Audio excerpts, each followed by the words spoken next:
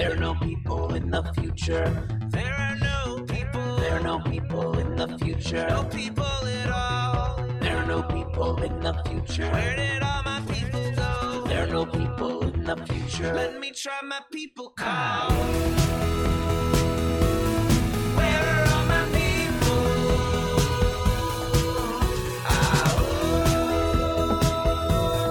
Where are all my people? I guess I'll fly away now. Hey, everybody, welcome. It is Friday, January 13th. Yes, a Friday the 13th to start off our first Friday show of 2023, and the technological gremlins are already doing their dirty work. But hopefully, we got that straightened out for today. Welcome to Raging Chicken's Friday Politics Roundup. This is Kevin Mahoney, creator and founder of Raging Chicken. Each week we break down the good, the bad, and the ugly in state and national politics. You can support this show by becoming a patron for as little as $5 a month. Head on over to patreon.com/rcpress. You can also help out the show by heading over to our YouTube channel if you're not there already. Smash that subscribe button, like the stream for the show, and hit that notification bell so you know every time that we go live. And it looks like we're going to need it, but we cannot let Paul Martino and his oligarch friends buy our schools and push extremist politics in our community. Raging Chicken has teamed up with Levelfield to launch a truly community-rooted PAC to invest in organizing, supporting local and statewide progressive candidates, and unmasking the toxic organizations injecting our communities with right-wing extremism. We're putting small dollar donations to work to beat back the power of big money. You can get more information and drop your donation at ragingchicken.levelfield.net. Well, on today's show, bull-siderism prevails in D.C. as Merrick Garland appoints a special counsel to look into the confidential documents that turned up at Biden's old office space and garage. Are you ready for nonstop investigations from now until the presidential elections in 2024? Well, like it or not, that's what you get. That's what we get. And catastrophic weather continues. In California, at least 18 people, by some counts 19 people are dead, following climate change-charged atmospheric rivers that led to widespread flooding, mudslides, and power outages. The National Weather Service reports that Central California received more than half of its average yearly rainfall, or yearly precipitation, not just rainfall, yearly precipitation in just 2 weeks. In Alabama, we just saw a string of tornadoes rip through that state and others throughout the region. But in Alabama, at least 7 people were killed as those series of tornadoes and extreme weather rolled across the state. Meanwhile, researchers released findings from Exxon's internal documents that show that Exxon scientists were strikingly accurate in their climate change modeling as early as the 1970s. Yes, they knew. The researchers call the documents a smoking gun in that claim that Exxon knew the devastating consequences of burning fossil fuels, even as it invested heavily in climate change denial propaganda and became the most profitable corporation in the history of the world. It's just pretty crazy. It's crazy. Meanwhile, NASA also released climate change data, which paints a really bleak picture of the consequences of Exxon's climate denial. Close to home here on Tuesday, the Central Bucks School Board approved Policy 321, which bans what they call advocacy activities. The policy takes aim at teachers' ability to display LGBTQ pride symbols and safe spaces stickers in the school. All under the auspice of, we just want our kids to not be indoctrinated by non-racists. We don't want all this. We want our kids to be white supremacists and patriarchal misogynists, not caring whole democratic citizens. Sorry. And students at the Penridge School District say they feel erased after that district instituted similar ban earlier this year. Yep, that's where we are. It is going to be one heck of a school board election year, that's for sure. For more PA Progressive Talk, tune in to The Rick Smith Show's live stream at 9 p.m. Eastern on his YouTube channel, Twitter, Facebook, wherever you get your streams. And check out his website at thericksmithshow.com for the latest across all his platforms and get you subscribed to his podcast, wherever you get your podcasts. And it's 2023. Yep, got to be listening to Sisters of the Night Caucus podcast, that's no doubt. The amazing PA women stirring the political cauldron behind the podcast rock the house, and they know where the bodies are buried. Make sure to follow them on Twitter at The Night Caucus. That's at The Night Caucus on Twitter. And subscribe to their podcast on Anchor, Spotify, iTunes, or wherever you get your podcasts. And attention all you gamers out there, the Game Inn is a Quakertown-based black family-owned gaming store. They're friends of the show, and they've got everything for retro N64s, the latest consoles, video games for all platforms, collectibles, action figures, Funko Pops, walls of Funko Pops. And kids get discounts when they get A's in their report card. That's awesome. Check them out on their Facebook page and follow them on Twitter at The Game Inn. That's with 2 N's. That's at The Game Inn. If you got a question about a game, look for something hard to get, shoot them a message or drop them an email at thegameinpa@gmail.com. A special shout out goes to Jonathan Mann, as always, who wrote our intro song, They're All People in the Future. Check out all his great stuff on his YouTube page. Follow him on Twitter at SongADayMan. That's at SongADayMan on Twitter. Good morning, Emily. Good morning, Amy. Look, everybody, if you want a progressive future, we need progressive media. Support Pull No Punches homegrown progressive media today by becoming a patron of Raging Chicken for as little as $5 a month. Simply go to patreon.com/rcpress and become a patron. We're here for the fight, but we need you. Become a patron for the price of a good beer once a month. Help keep the media in the movement and movement in the media. Become a patron for as little as $5 a month. Head on over to patreon.com/rcpress today. And hey, look. We even got a way, like, you don't want to become a member, but, you know, you've got like $100 like burning a hole in your pocket. You can head on over to paypal.me/rcpress and drop us a one-time donation right there. We are building up. And hopefully, I have to say, thanks to all the people supporting this show, it looks like, I mean, I haven't had the time to actually hook all this stuff up yet. But we've got a new kind of podcast board, if you will. Right now I'm working off a mixer and this whole other thing, but it's overly complicated. Let me put it like that. It's overly complicated. So hopefully this is going to streamline some things and kind of defeat the technological gremlins that have been plaguing me for the past month or so. Thank you all that. But look, the bigger issue, the bigger news is that we're going to be expanding kind of what we're doing here at Raging Chicken. Thanks to all the folks who are out supporting this show. If you know what I'm saying. Well, welcome to Friday the 13th, everybody. It feels like an appropriate beginning to the year, I guess, because I do think it's, you know, we're in for a bit of a horror show this year. Especially when it comes down at the local level and local politics. I've been following what's been going on in the, in DC quite a bit. Well, actually, that's a lie. I have not been following what's been going on in DC quite a bit. But I have been paying attention. As soon as this story broke that, these confidential documents turned up in an old office space that Biden used kind of after he was vice president. Pretty much, you know, the script was already written for what was going to happen, right? It was a gift to the cult of both siderisms that says both sides do the same thing, therefore they're all equally bad, therefore we don't need to make any kind of distinctions, and we don't need to basically hold evildoers, as the old President George W. Bush used to like to say, the evildoers of the Republican Party accountable. Why? Because, well, look, the Democrats do it too, thus and therefore there's nothing we can do about it, right? That's the whole cult of both siderisms, right? It is the most anti-critical approach to how we think about the world, right? Is simply as a way of deflecting any kind of critical analysis by simply saying, yeah, but what about them? You know, the whataboutism, the both siderisms, that both sides do it, right? And it doesn't allow us to make any kind of meaningful distinctions between the two. Just to take one as an example, right? What happened at Mar-a-Lago, right, when we found boxes and boxes of confidential and top secret documents were taken to Mar-a-Lago, without the proper protocols, right? Then the Donald Trump and his lawyers denied that they had any of those documents. It required months and months of negotiations even to get in to search the premises.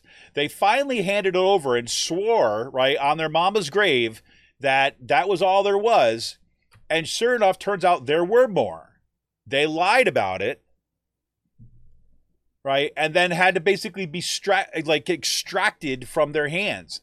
And all through a kind of like a fit thrown by Donald Trump and everyone around him that this was kind of government overreach, right? That this was, you know, the Nazis coming, the Stasi reborn, right? All that kind of nonsense, right? Versus what happened here, right?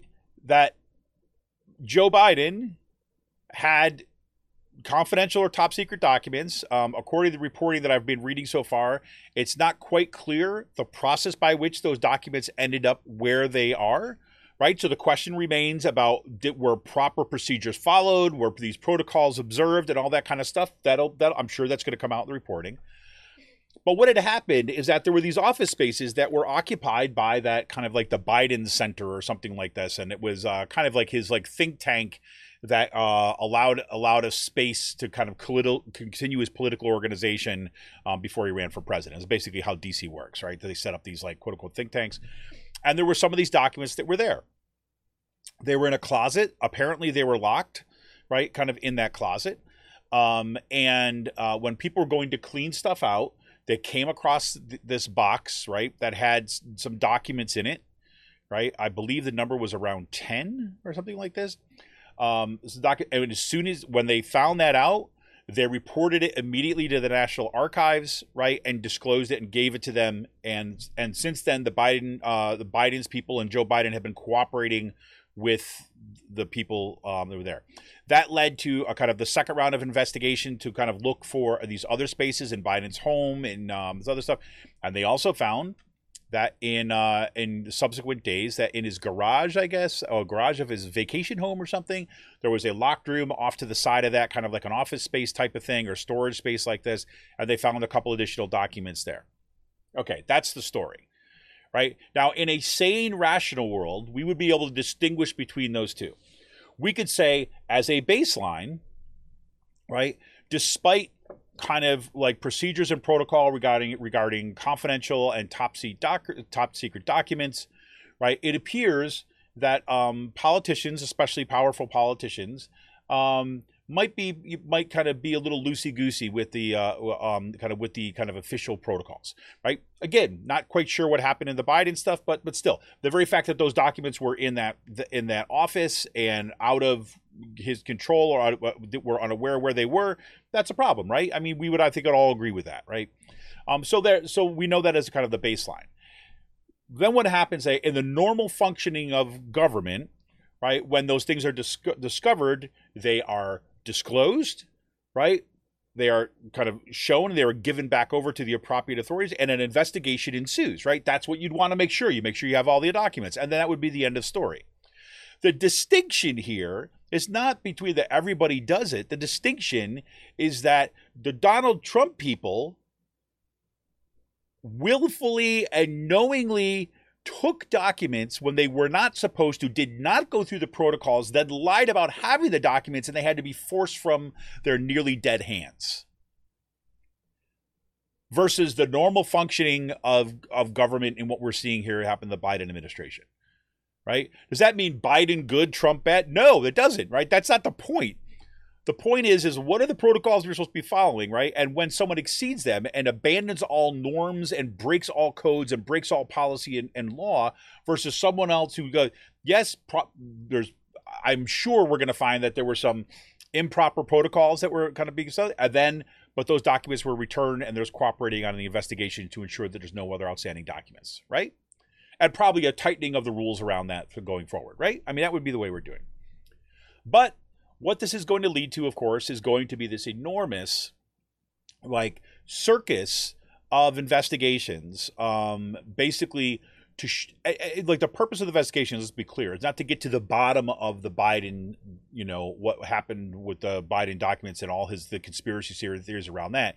It will be to prove that the government, according to these, Republicans who will no doubt open some sort of investigation, the Republicans who will basically say, use it as a way to defend Donald Trump against the overreach of the Stasi government, right? Of basically saying that it was indeed a witch hunt going after Donald Trump, and this was the Democrats doing this. And this is going to follow us into 2024.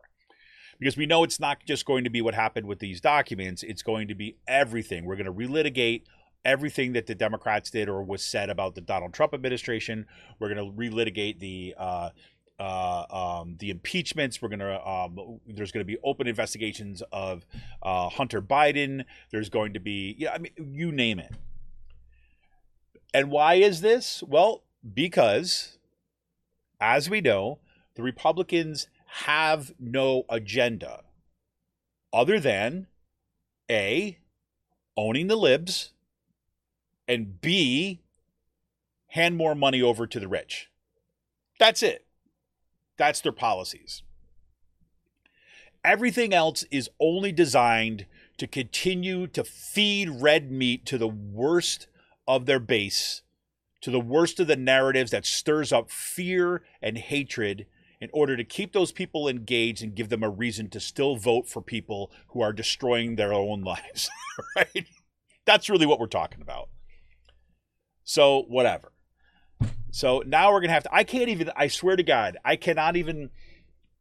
have had an incredibly difficult time watching anything that's on MSNBC right now. And let me tell you why. Like I was a pretty regular, let's say, listener or watcher of both Rachel Maddow show and Chris Hayes' All In, right? And in part, the way I've always looked at that is like, you want the kind of the official Democratic line, you're going to get it there. You want to know what are the media strategies of the Democratic consultant class. That's what you're going to see that discussed. And if you want to know what's going on and what they see, what the mainstream media sees, particular broadcast media and cable news, what they see as the main stories, right? That's where you can see that kind of discussed. But and I've talked about this in the show a little bit before. The most frustrating thing in the world for me is that you have the focus is solely on Donald Trump still, right? And let me be clear. I'm not trying to say that Donald Trump is irrelevant, right? Donald Trump is not irrelevant insofar as he is the de facto leader of the Republican Party and is influential in that stuff, right? But that only matters insofar as our sole focus is going to be on like horse race politics between two teams, right? And the internal machinations of this, right? Meanwhile, there's really substantial things happening in the world, right? So, it's been really frustrating. Emily says, yeah, Mehdi Hassan is the only one that she could stand watching right now. I agree. I mean, Mehdi Hassan is, at least that's kind of critical news, right? So whatever. I mean, I can't, I've turned it on a few times, say, okay, I need to listen to this, and I can't. So I'll listen to BBC News, right? Which is great because you finally get your head out of the American kind of media network that's focused on other things that are happening that are of significant consequence in the world, which is great. But for news that's happening around us, I'm just kind of reading newspapers. That's kind of really where it's at. And NPR, even National Public Radio, NPR is also difficult for me, right? And in NPR, at least in NPR, you get a broader sampling of things that are going on. But the issue for me with NPR is NPR seems to still be stuck in this kind of journalistic mode of this both-siderism kind of stuff, and has to pretend as if that some of the things that are coming out of people's mouths, right, in particular these right-wing Republicans, is somehow worthy of taking seriously or treating as kind of like in an equal way. And just, the critical questioning that takes place on NPR is, it's just pretty lackluster in my mind.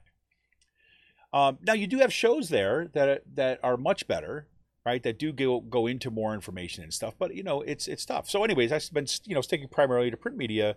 I'm reading it online primarily, but, that's where I'm getting most of the stuff, but it's frustrating. So, I mean, I really actually, I liked the fact. I remember the time before Trump, right? There was a brief window of time, or even at the beginning of Trump, maybe, where MSNBC, where both Rachel Maddow show and Chris Hayes' show, you at least got a kind of a range of issues that are covered. It wasn't all, Rachel Maddow, of course, she went in, as soon as she started going down everything's about Russia is the only story that we're going to cover. That was kind of led us down into say, okay, that's going to be their media strategy now. That MSNBC is basically going to say, okay, we're going to cover one thing, and that's all we're going to do. To Chris Hayes' credit, to Time, what they do is on occasion that they cover some other stories when other things kind of break, which is good. But it kind of, it's always the kind of revert back to Trump, right? And if you want to cover the Trump story, that's fine. But it doesn't always need to be, the first 2/3 to 3/4 of your show. Right? Put it at the end. So anyways, just as an illustration, a couple things happened. So I forgot to put this in the in my intro today, and I apologize for that. But one of the things that I wanted to highlight in today's show was the the New York nurses strike just came to conclusion with a big win for the nurses. Right? I mean, these nurses have been on the front lines through COVID. Right, and have been fighting for some really kind of basic things, like yes, some increase in pay, right? But no matter what you look at right now, the main concern of those nurses was basically having adequate coverage. I don't know why this is not showing up in my. That's weird. So, for example, like these, the nurses basically were saying is that, in these kind of critical care facilities, they were being often asked to take care of 3 or more patients at a time when the protocol is for it to be 1 or 2. Right. I mean, because critical care is critical care. Right. I mean, there's a lot that has to be done in order to make sure that those patients are, not going to end up on the wrong side of life, if you know what I mean. Not going to die. And they're being worked like the ragged. And, and this is a result of kind of continued understaffing. Why is the understaffing there? Well, as kind of, hospitals have been bought out by these gigantic, holding companies who are designed solely to kind of squeeze profit out of anything that they lay their hands on. The number one thing to cut are, our staff. And they see staff as nothing more than, a cost. And that needs to be kind of eliminated if they're going to kind of increase profits. And so these California nurses went on strike. It was a 3-day strike. And it really becomes, quickly apparent that without those nurses, the hospitals do not run. And crisis happens quickly. But at the same time, because, nurses become nurses, right, and are doing a job primarily, in part because they care about helping people. So it's not an easy choice, to say, okay, yes, these patients, they're not going to get the care they need during this time. But if we don't stand up and do something about it, more patients are going to die and be harmed. So we're going to go on strike, and they did. Right, 2 major hospital chains in New York City, they went on strike. They came back. They won major concessions, agreements to hire more nurses, agreements to increase wages by about something along the lines of, I think, 19% over the course of the contract. Right, which is pretty. Yeah, here it is. It did show. I don't know why it's that. Let me read you here. So this is from the New York Times. I think it was this morning or yesterday after the strike continued. Was him. So more than 7,000 nurses, 7,000 nurses at 2 New York City hospitals ended a 3-day strike, returned to work on Thursday. So it was just kind of yesterday. While they won, like I said, the concessions when it comes to wages, right? So most nurses on the picket line said that their main priority was improving working conditions by adding nurses to the short-staffed hospital floors, where they said crowded conditions had put patients at risk and led to stress and burnout among the staff. Right? That became the priority. Nurses, and I'm again quoting from the New York Times, nurses in the intensive care units at both hospitals said they had been routinely asked to care for 3 critically ill patients at a time, when they should only be attending to 1 or 2. Striking nurses also described how conditions at hospitals across the city had deteriorated as the coronavirus pandemic raged on. Many nurses left hospital jobs because of the trauma of the deadly first wave, burnout, or the promise of higher paying jobs as travel nurses. The nurses who remained were left with far more patients to care for, which they have said led them exhausted and frustrated. And so the strike exemplified a problem in hospitals across the nation where cost cutting by administrators, driven in part by low Medicaid reimbursement rates, had resulted in the staff stretched by well beyond recommended safe staffing ratios even before emergency conditions began. Okay, a couple things there. So one lays out kind of what I'm talking about. Here, listen to that paragraph, where cost cutting by administrators, driven in part by low Medicaid reimbursement rates. So the problem here is low reimbursement rates from government-funded Medicaid, right? That's the only thing they identify in here. Is like, so it puts these cost cutters, these administrators, and kind of like the victims of a force of nature, right? Caused by, in this case, the government. No mention of the privatization of hospital change. No mention of these private kind of holding companies coming in and squeezing them for profit for stakeholders, stockholders, right? For investors. No mention of that whatsoever. This was exactly the issues when there was a nurses' strike down outside Philadelphia, right? When you had the nurses who struck outside Philadelphia, it was the same issue. They were come in, that was bought out, right, taken over by this for-profit kind of holding company, and that's what they started doing, squeezing this. What COVID did is it just kind of ramped that up, right? And I guarantee you, inside these kind of like, these holding companies where, these people don't even know medicine. Inside those holding companies, what they do is they go in and say, oh, COVID, oh my God, COVID is all these nurses are leaving. They see this as an opportunity. Well, let's see how long we can stretch out the workers before we hire more. Because guess what? If we can cover the same amount of patients with fewer staff, we're going to actually make a hell of a lot more money. Right? So there you go. In California, this article also talks about in California how they basically mandated a nurse to patient ratio law.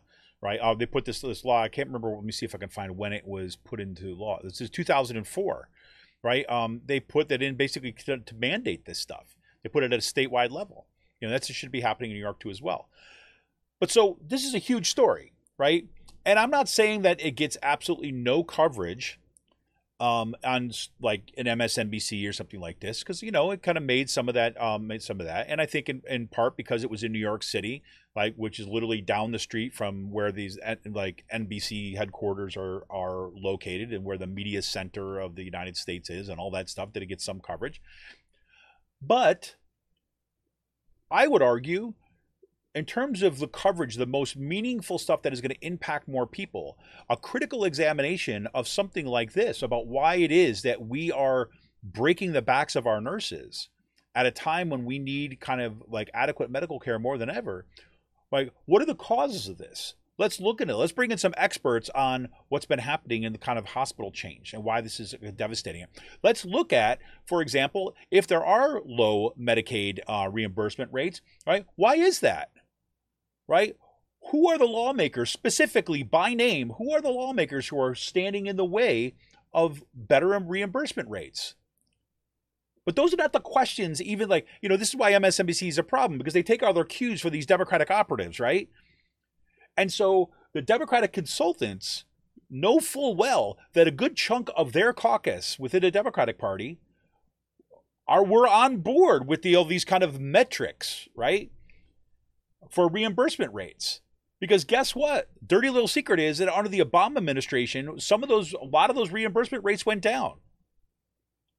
Because they utilized the same kind of like cost-cutting metrics that like the McKinsey uses, right? These consultant groups do. Because the primary interest, their lens was not patient care, quality patient care. Their lens is profit, balance sheets. That's the thing.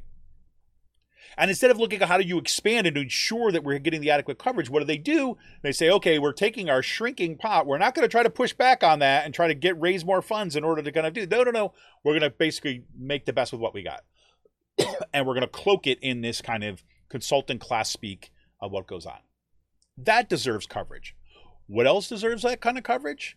Well, kind of what I was talking about here in terms of climate change, right? It should be the leading story in every single newscast that one of the primary reasons that we are facing climate disaster, right? Why at least 19 people have lost their lives in California. Millions and millions and millions of homes and communities like destroyed, damaged, lives uprooted, economy halted, all of that due by this fossil fuel fueled, right? Fossil fuel fueled atmospheric rivers that are kind of dumping all this rain on California. Now, this is again, just for all you people out there to be clear, did atmospheric rivers exist prior to like this current era? Yes, they're extraordinarily rare and not nearly as devastating. As we all know, as the climate warms, that allows more moisture to get into the atmosphere, that supercharges these kind of storms. So let's do a perp walk, shall we?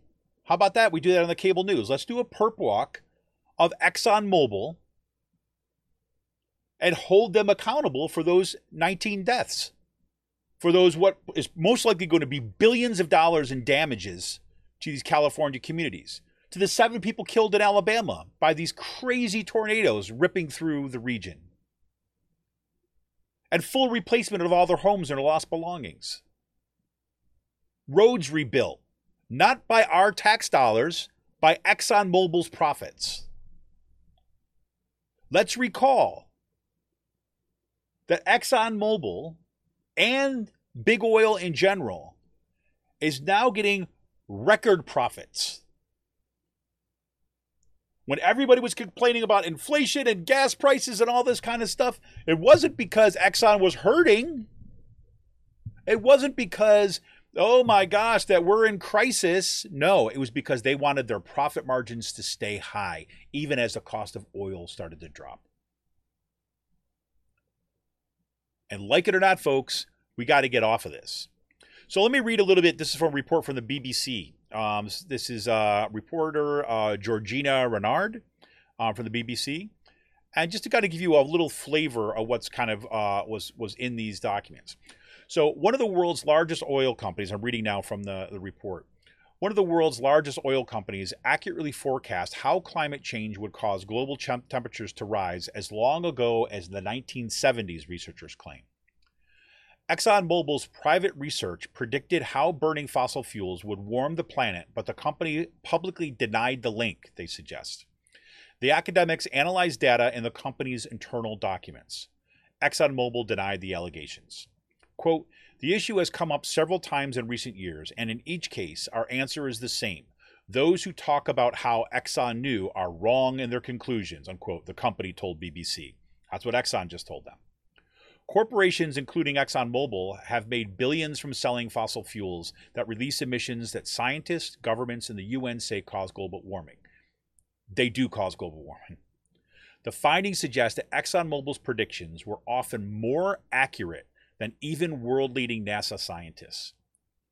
So not only did Exxon know that its business model was going to destroy the planet, their models were even better than the ones NASA knew about.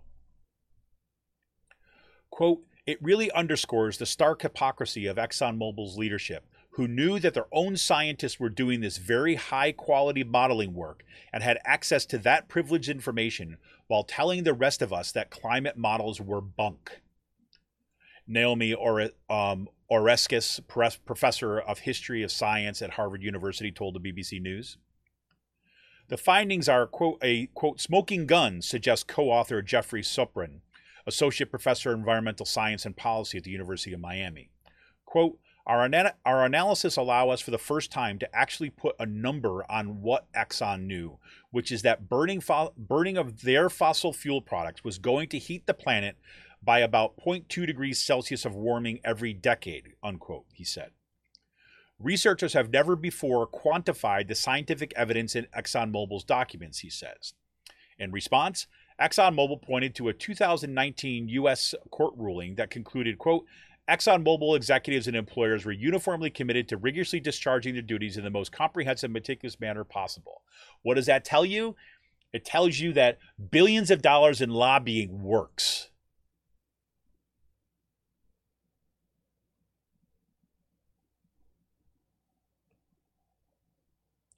Quote, their excellent climate modeling was at least comparable in performance to one of the most influential and well-regarded climate scientists of modern history, unquote, Professor Supran said, comparing ExxonMobil's work to NASA's James Hansen, who sounded the alarm on climate in 1988.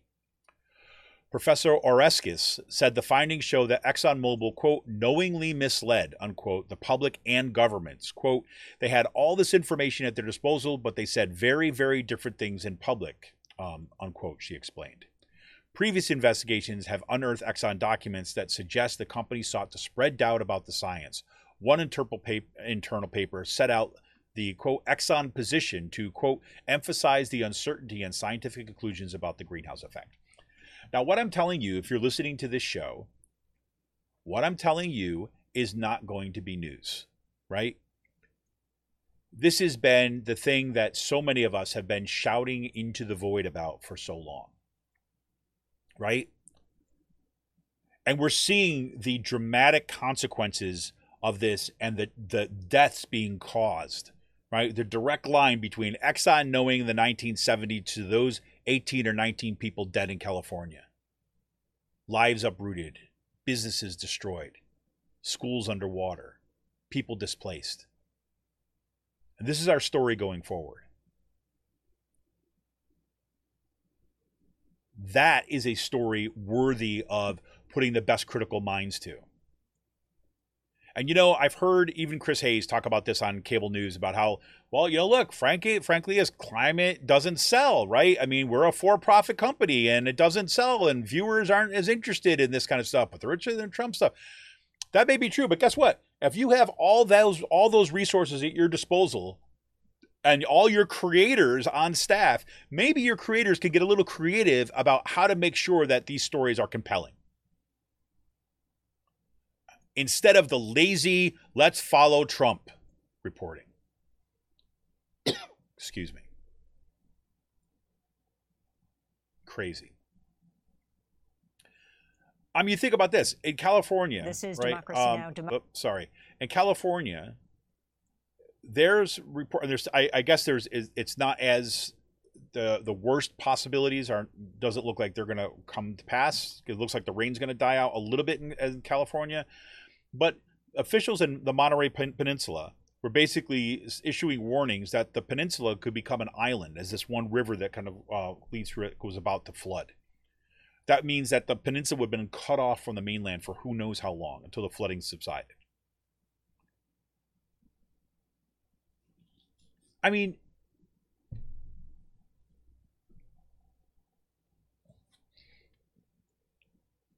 this is what we need, right? We need attention on this kind of stuff. So anyways, I guess that's what we're looking forward to 2023. My prediction is going to be that most mainstream media is going to be obsessed with the Trump story and the investigation story. And there's going to be lots of hand-wringing and that kind of stuff that's going on.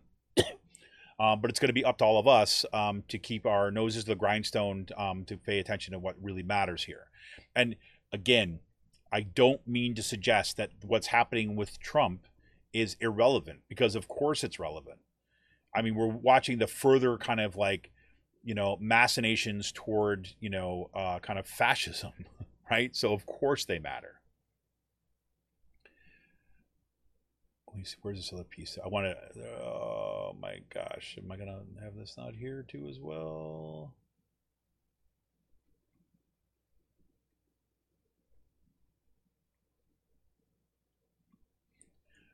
Here's another story that I didn't mention in our intro today. This is just reported in The Guardian, right? So the advocacy arm of the Heritage Foundation, which is, kind of one of the kind of OGs in right-wing think tanks, the powerful conservative think tank based in Washington spent more than $5 million on lobbying in 2021 as it worked to block federal voting rights legislation and advance an ambitious plan to spread its far-right agenda calling for aggressive voter suppression in battleground states. Right?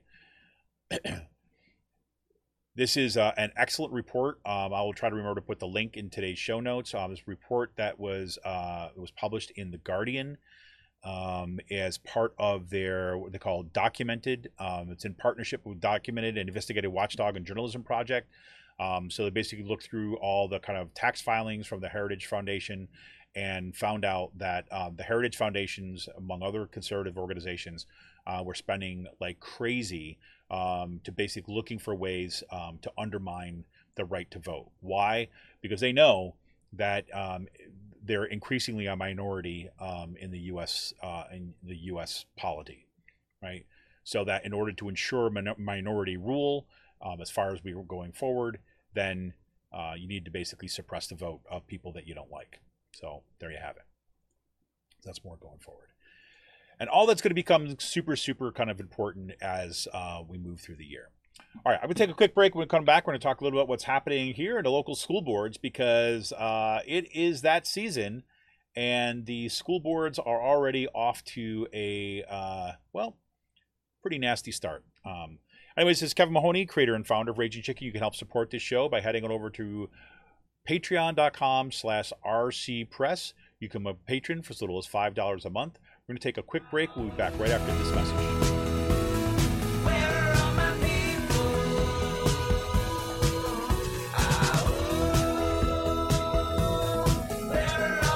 I'm Rick Smith, and this is Labor History in 2.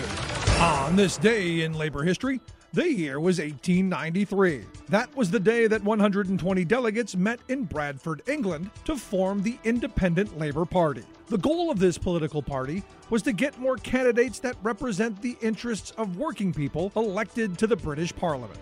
Trade unionists wanted a voice in their government. The new Labour Party supported the call for the 8-hour workday, an end to child labor, collective ownership of the means of production, and a graduated tax system. They also called for unemployment benefits and school food programs. They chose James Kerr Hardie as their leader.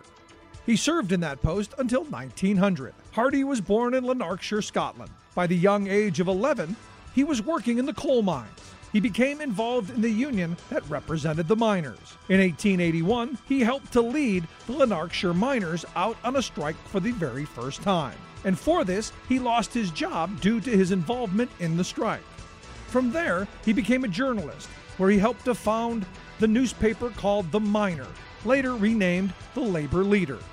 A decade later, he won a seat in the British Parliament, representing the working class area of West Ham in East London. While in Parliament, Hardie advocated for women's rights, pensions, and free schooling. He also was a critic of the monarchy, which cost him his seat when he came up for re-election. The Independent Labour Party was a precursor to the Labour Party, which was founded in 1906 and continues to be active to the present day. Through these political parties, labor and working people have played an important role in British politics for more than a century. Labor History in 2 brought to you by the Illinois Labor History Society and The Rick Smith Show. For more information, go to laborhistoryin2.com.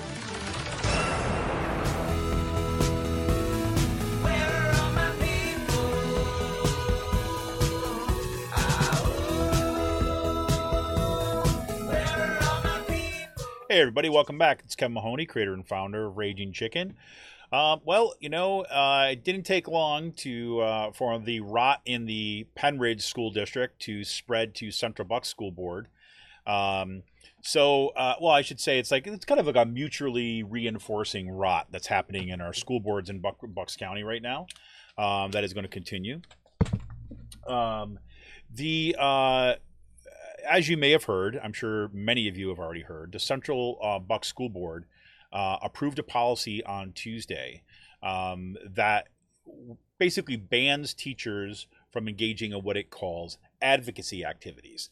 Now, this includes things like, displaying pride flags in your classrooms, or having a sticker that says this is a safe space for students who may be experiencing say bullying, or I don't know, racial harassment, or misogyny, or homophobia, or other forms of abuse, right? I mean, that kind of thing. So that went ahead on Tuesday, right? Hold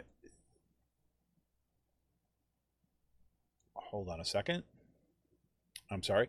This is, of course, part of, remember that we had the kind of 2 years ago, we had the big push of all that right-wing money flooding school board races, particularly from Paul Martino, but also from people like Jeffrey Yass, and from Andy Meehan had his people all out there kind of going organizing around this stuff. Everything for that right-wing push to get us to focus on the fictions of critical race theory, indoctrinating our kids and making white people hate each other, or hate themselves, or the vaccine denialism, the anti-maskism, right? All the fake science that was all that kind of stuff, right? Anything that they could use that let's not forget the grooming, right? Let's not forget the grooming, right? Anything to get those kind of base voters, right? That kind of small but very vocal and active and angry group of right-wing Republicans to show up to school board elections and elect similarly thinking right-wing folks. That's how we got kind of QAnon adjacent people elected to the Penridge School District, to the Central Bucks School District, to the Palisades School Board down in Pennsbury, right? I mean, so we know what's going on, right? We know this has been going on, and now we're seeing the consequences of those elections full. So it's not just about kind of the ideological, craziness. Now we're seeing kind of policies fundamentally change what our schools are looking like, and it's happening at a very slow pace, right? That's the way it keeps it out of the kind of our mainstream consciousness. At least reporters are following some of this stuff. But we had, for example, the book ban policies that passed in the Penrith School Board, even as Joan Cullen in the school board, oh my God, it is not. No, it is not. How dare you call it a book ban, right? How about the suppression of free speech of students and faculty members and teachers throughout the district? Oh no, it's not a ban. It's just neutrality. Right? We can look at these policies and understand the language in these policies has been crafted, has been workshopped, and is being deployed now as political language to make it sound as if these policies are somehow kind of neutral. It's about protecting the kids, when really this is about a right-wing, really religious, white supremacist agenda that has made its way into local Republican parties, right, and activists, right? That's the whole idea. And this latest policy that was passed in the Central Bucks School Board, it's called Policy 321. It's basically says you are not allowed to have anything that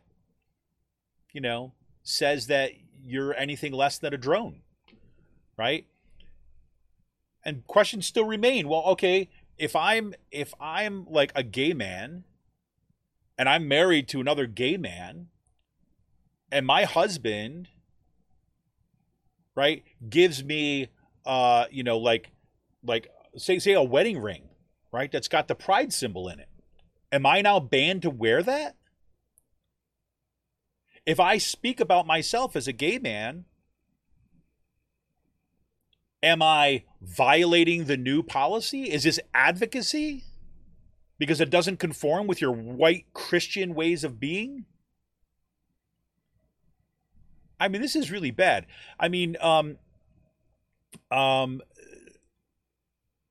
Tabitha Delangelo, who is on the school board member, is a school board member at the Central Bucks School Board, right, who voted against this policy, right? She has been kind of like, super public and super forthcoming in her criticism of what's going on here in the school board. She's also a professor of education at the College of New Jersey. And I want to read that they interviewed her in WHYY, Emily Rizzo, which again, shout out to Emily Rizzo, who's doing phenomenal reporting on this. D'Angelo is again, a professor of education at the College of New Jersey. What she said is that inclusive spaces lead to better educational outcomes for marginalized students. Quote, stress impairs cognitive function. Creating classrooms where students know they are valued and included lowers stress and therefore improves cognitive function, unquote, D'Angelo said. Quote, creating inclusive spaces in part means that students see themselves and one another reflected in positive ways in books, materials, and displays. I'm going to read a little bit more. Board President Dana Hunter, Vice President Lee Vlasblom, and members Deborah Cannon, Lisa Ciccio, and Sharon Kalalopi and Jim Pepper voted for the policy. Cannon said she wants teachers to act with neutrality in the classroom and not refuse to teach the curriculum that challenges their own political viewpoint. She said one teacher who did not identify refused to name the former President Donald Trump, instead of referred to him as number 45. The policy specifically says that employees should not, quote, advocate to students on partisan, political, or social policy matters or display any flag, banner, poster, sign, sticker, pin, button, insignia, paraphernalia, photograph, or other similar materials that advocate concerning any partisan, political, or social policy issue. An early draft of the policy prohibited materials related to gender identity and sexual orientation, but school officials removed those terms after a legal review and replaced them with social policy issues, so they don't have to say the words, right? That keeps them out from the protected class violations. Oh, it's so crazy. Hunter told the Philadelphia Inquirer that the policy will ban pride flags as well as Blue Lives Matter flags, anti-abortion flags, or other flags that advocate on social policy issues, right? This is unbelievable to me. And the problem is, I'm reminded of some conversations I had with some students in the past when we were looking at, it was around these actually school board issues, right? It was like one of the things that we were looking at in our class. We're looking at a variety of different kind of angles and perspectives and things like this. And this one student, or it was actually a couple students, were trying to wrap their heads around the difference between the consequences of a policy and the actual words of a policy, right? And we've talked about this on the show before too as well, right? As you noticed, the school officials went through, took their policy through a legal review. And what the lawyers basically do in those legal reviews is they want to make sure, and I've seen, again, how many times we had to do this at Kutztown University, watch as the administration finds all the wiggle language it can use to kind of like not run, not get itself in legal trouble, right? So lawyers look at this stuff and they want to make sure that they remove any words that could potentially put them in, legal jeopardy. Right. So the reason why gender identity or sexual orientation, the reason why they wanted those words removed from their draft was because those are protected classes, right? They have constitutional protections, right? They have policy protections. So instead, they said, look, if you want to remove that, you got to take out those words, right? And then just use social policy issue, because the words are neutral. But the fact that gender identity and sexual orientation were explicitly mentioned in the previous draft tells you their intentions. Their intentions are to literally erase the acknowledgement of LGBTQ students. Right, and this is precisely what Emily Rizzo had another article in from about Pennridge, right? And if you want to see what's going to happen in the Central Bucks School Board or school district, here's look at what these Pennridge students said.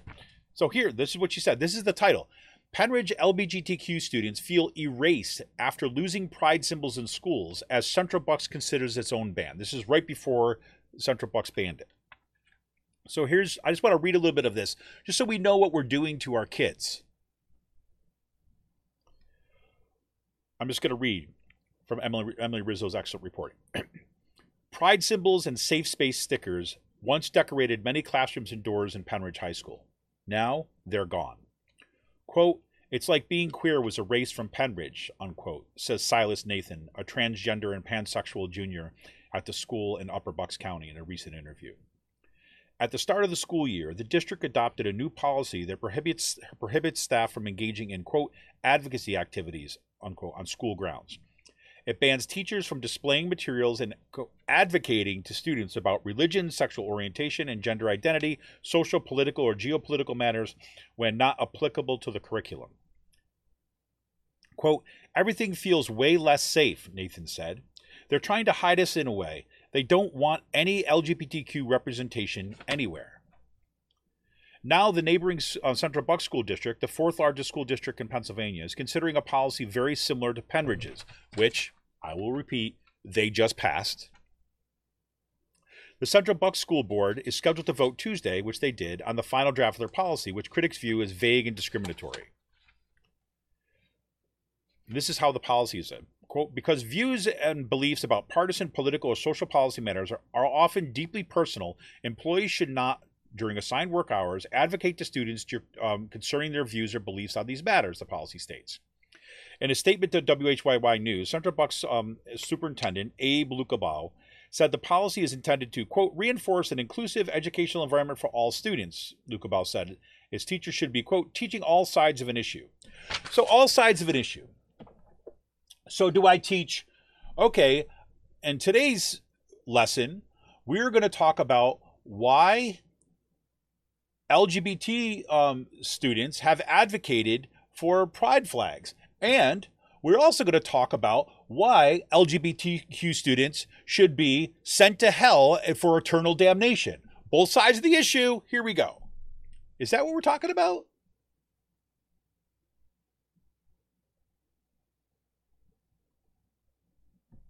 Amy makes a great point.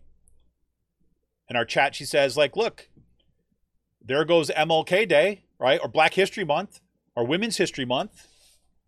Like, if you have a Women's History Month, you have to have a Men's History Month too? Well, but if you have Women's History Month and Men's History Month, do you need kind of like LGBTQ Month too? Oh, we have that, right? Gay Pride Month, right? Oh, wait, we got to do that all at once?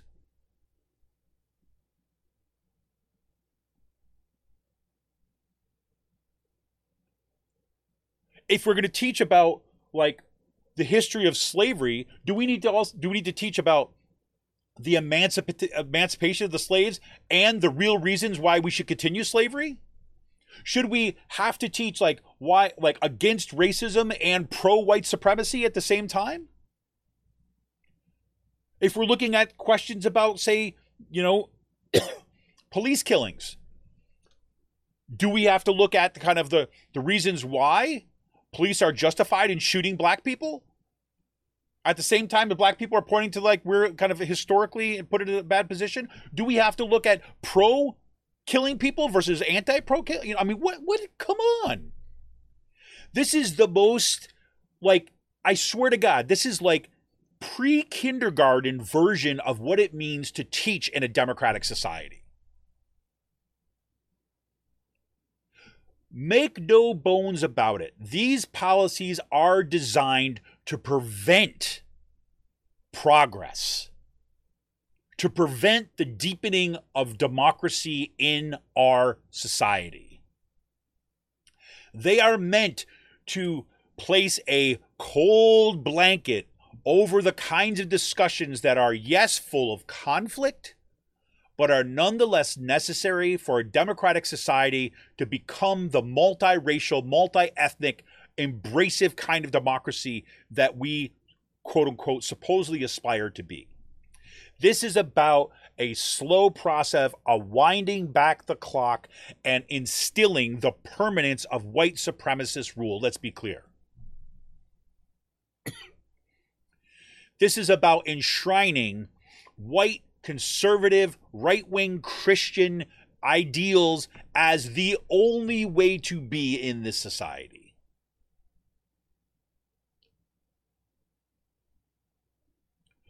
We've talked about this on this show.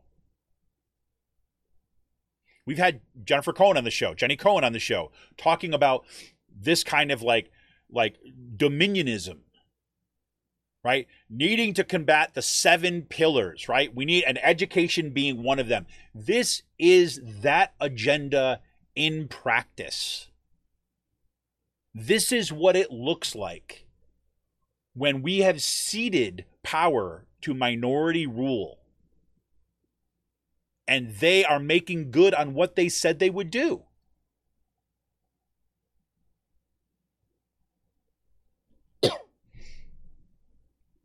I mean, if there ever was a time that we need organizations like Planned Parenthood, like the ACLU, like the ADL, like these people that are actually kind of filing these lawsuits, attempting to defend what's left of our shrinking democratic society. I don't know what else is. You know, I'm teaching a class. Garen Megarian was on the show not too long ago, right? And he and I we were, you know, talking about you know, that recent Supreme Court case. I'm spacing the name of it right now. We're talking about that recent Supreme Court case that was looking to basically, you know, roll back civil rights and labor rights, right? So Moore versus Harper. That's right, Moore versus Harper, right? And what this was, I'm sorry, not labor rights. This is what happens when I try to scroll through things and read at the same time. This is one who was basically looking to take up that, you know, bizarre, you know, doctrine of the kind of the independent state legislature doctrine, which basically said, you know, our votes, majority votes, are really simply kind of like a plebiscite. They're more like a consumer satisfaction survey, right? Which a state legislator can take into consideration if it wants when it appoints kind of electors for particular candidates, right? I mean, it's just this bizarre thing. Go back and listen to that if you need to know what I'm talking about. But this is the same principle, right? It's the same idea, is that once you see that you have a party that has become increasingly more radical to the right, as increasingly advocating for the kinds of policies that are out of step with the majority of Americans, if they want to maintain power and all they care about is maintaining power, then what they do is they shrink the electorate. Again, you go after voting rights. You use education as a propaganda mechanism to support right-wing religious white supremacist notions of the way that America should be. And let's be clear, this was the problem, and we've talked about this on the show before too. Well, this was the problem with the Democratic consultant class who told school board candidates, right, back in 2021 and back in 2019, they told school board candidates not to talk about, they told Democratic ones, told them not to talk about critical race theory, not to kind of engage over the masking stuff, right, because those are hot button issues. You just want to focus on kind of the reasonableness of this. And by the time they realized that the critical race theory had gained enough traction, it was too late to respond. We had Dina Lagerman on the show a couple times, but she talked about this explicitly. About even her attempt. She ran for school board in the Central Bucks, right? And she basically said, is like, look, this is, I remember saying, we need to be engaged this. And they were like, no, no, no. We need to be advocating for the kind of democracy we want to have. We need practice in advocating not for neutrality in our current context. We need to be advocating for a particular vision of what democracy should be. The reason why you advocate for multicultural education, multi-ethnic education, diversity, equity, and inclusion is because that is the version of this society that we want. And you have to articulate the positive vision of the society and give people a choice. Do you want that future where people are included, not hated? Do you want a future where equity rules the world? Or do you want a future in which the strong survive, the rich get richer, and screw the rest of us?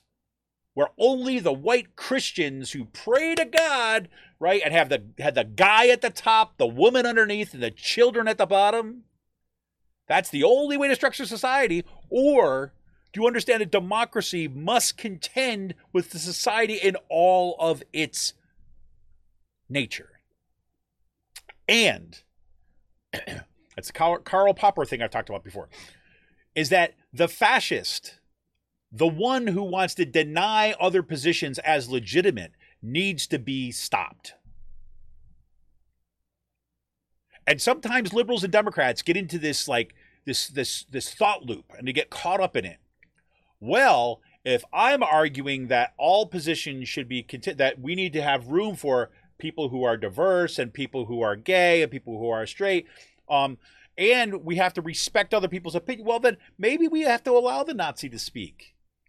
Maybe that, because that's what it all means, right? Maybe that the fascists have a place at the table too. No. Because they are arguing for the ending of all other positions. That's the big difference. In democracy, as its baseline, respect means at the very base, you have to recognize the legitimacy of the other person to exist. And that their point matters.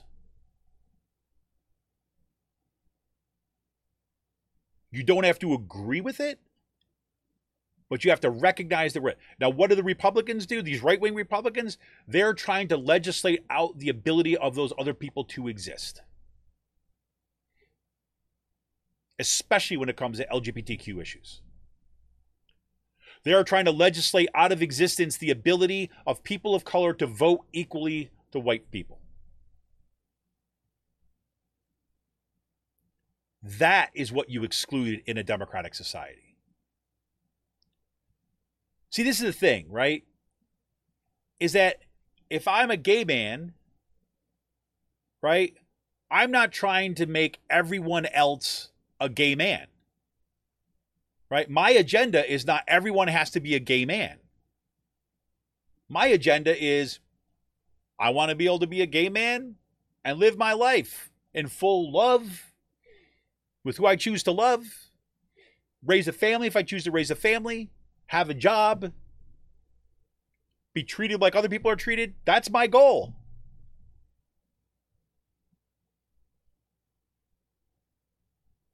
If I'm black in this society, my agenda is not to make everybody has to be black.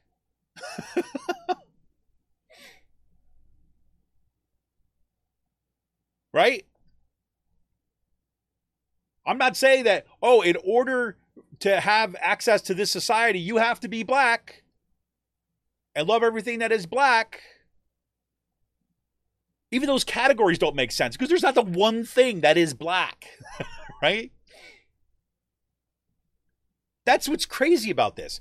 It's only the white supremacist, the Christian nationalists, this really small group of people who want to hold on to a singular version of society and impose that on everyone else. And that single version is a white one. It is a patriarchal one. It is one that valorizes and canonizes and idolizes and privileges the rich. And if you are not those things, you are not a deserving subject of democratic rule.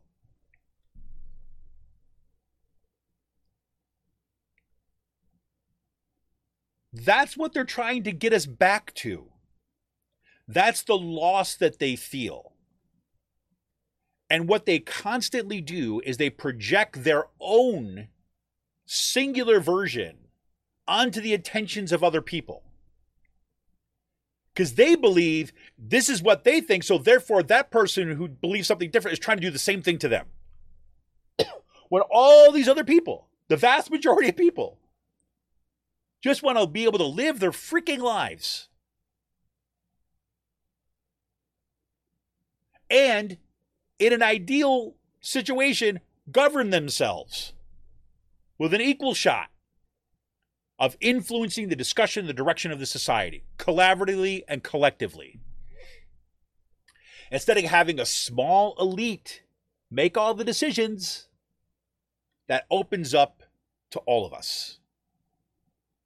That's the struggle, always the struggle.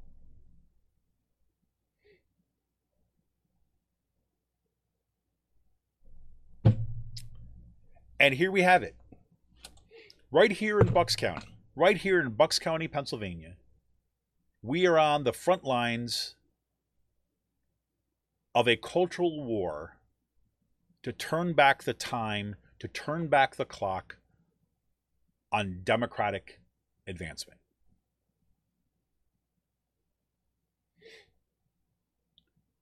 And I really do think the challenge going forward is going to be about articulating the vision that we want and organizing for that and campaigning on that vision.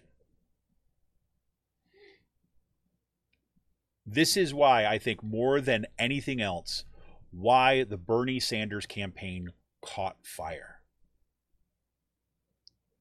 Why we saw in 2018 the election of the squad is because we saw people that argued for a vision of the future that we could get behind.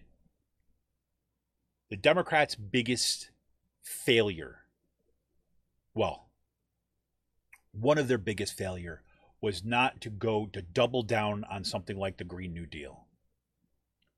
Instead, they caved to fear and their own corporate commitments and walked away from it. The Green New Deal was probably the best articulation of a vision. Was it complete? No. Right? But that document, that resolution that passed, the non-binding resolution that passed, right, laid out a picture of where we can go. And one that didn't leave people behind. Look, we know, anybody who's been alive for a minute knows that when we go for the horizon, right, when we go for that kind of utopian vision, if you will. I hate to use that word because it's so, utopia is so bastardized in terms of how it's utilized. But go for that vision of a better world. Right? Generally what happens is we don't get all the way there, right, in one shot. And there will be contradictions and there will be problems, right? And there will be incompleteness, right? But if the striving is for that horizon, one that is not about exclusion and walls and hate, but about opening up and building a better world for everyone as we heal the world that we've damaged so incredibly. Look, we have a record now of what capitalism does, of what the kind of fossil capitalism that we have embraced for so long has done, and particularly the form that we have here in the US, right? It has led to people like Elon Musk and what he's done to Twitter, for example, just as a small example. It has led to Bill Gates and his foundation wreaking havoc throughout our public education system by turning everything into like a high stakes test.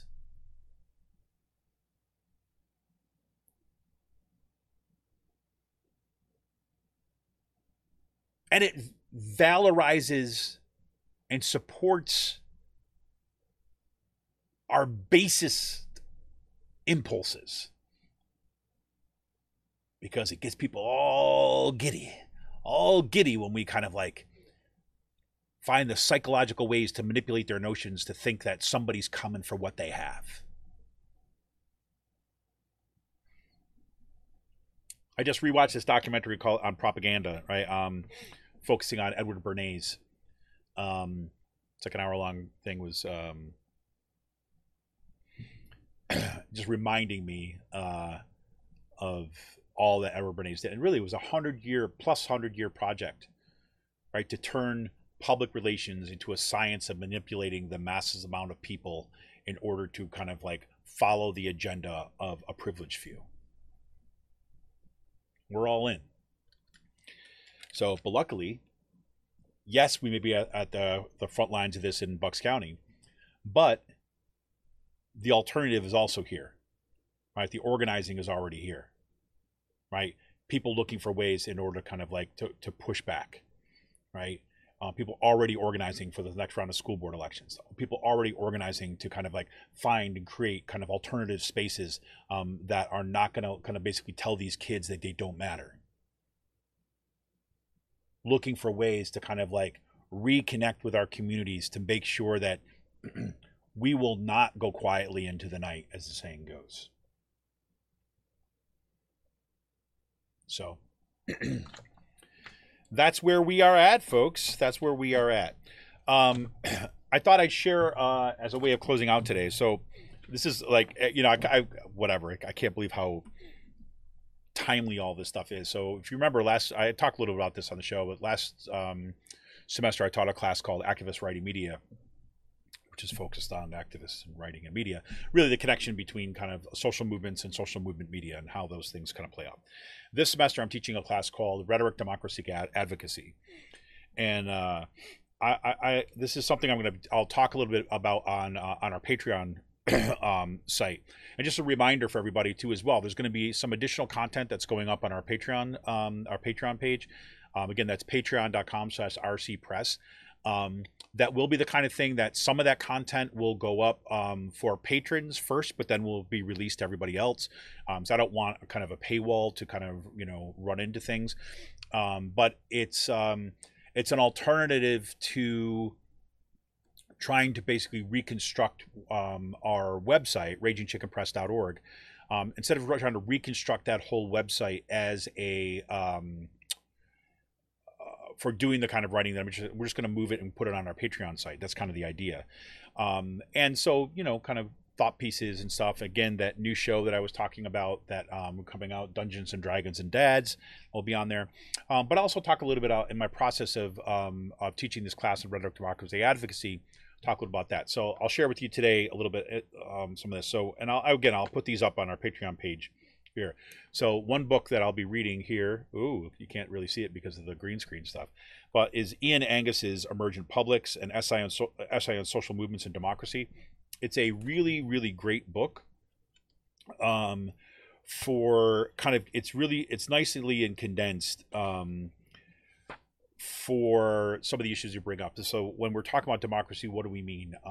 And democracy not just as a formal system of kind of like structuring a government, but also when we're talking about democratic culture, democratic society, what's necessary for that to be facilitated within, say the public sphere as large. So that's kind of, I'll give us some foundation here. We're also going to have a section we're going to look at what, what happens, what are the challenges now. So we're reading a couple books here. There's this little book by Patricia Roberts Miller called Demagoguery and Democracy, which looks at kind of some of the case studies and how when we look at the relationship between demagoguery and deliberation and some of the challenges. We're looking at Timothy Snyder's book on tyranny, 20 Lessons from the 20th Century, again as a way of teasing some of this stuff out. I thought I had all my books right here, but I don't. One of the things that I'm excited we're going to be closing out the semester with is this great book by Anand Giridharadas. It's called The Persuaders at the Front Lines of the Fight for the Hearts and Minds of Democracy, which I really think this is the kind of thing that we should be doing with a book group or something. Because what this book really is, what it gets you thinking about is it gets you thinking about persuasion, right? And in some ways it's a hard book to sit with right now. It's not hard in terms of the language. The language is not hard at all, but I mean, in the face of a, say, Republican Party, which is hell-bent on power at all costs, right? The temptation, and I think it's a necessity at this point, having to organize for power right now becomes critical. But what Giridharadas does, he interviews a bunch of folks in this book, And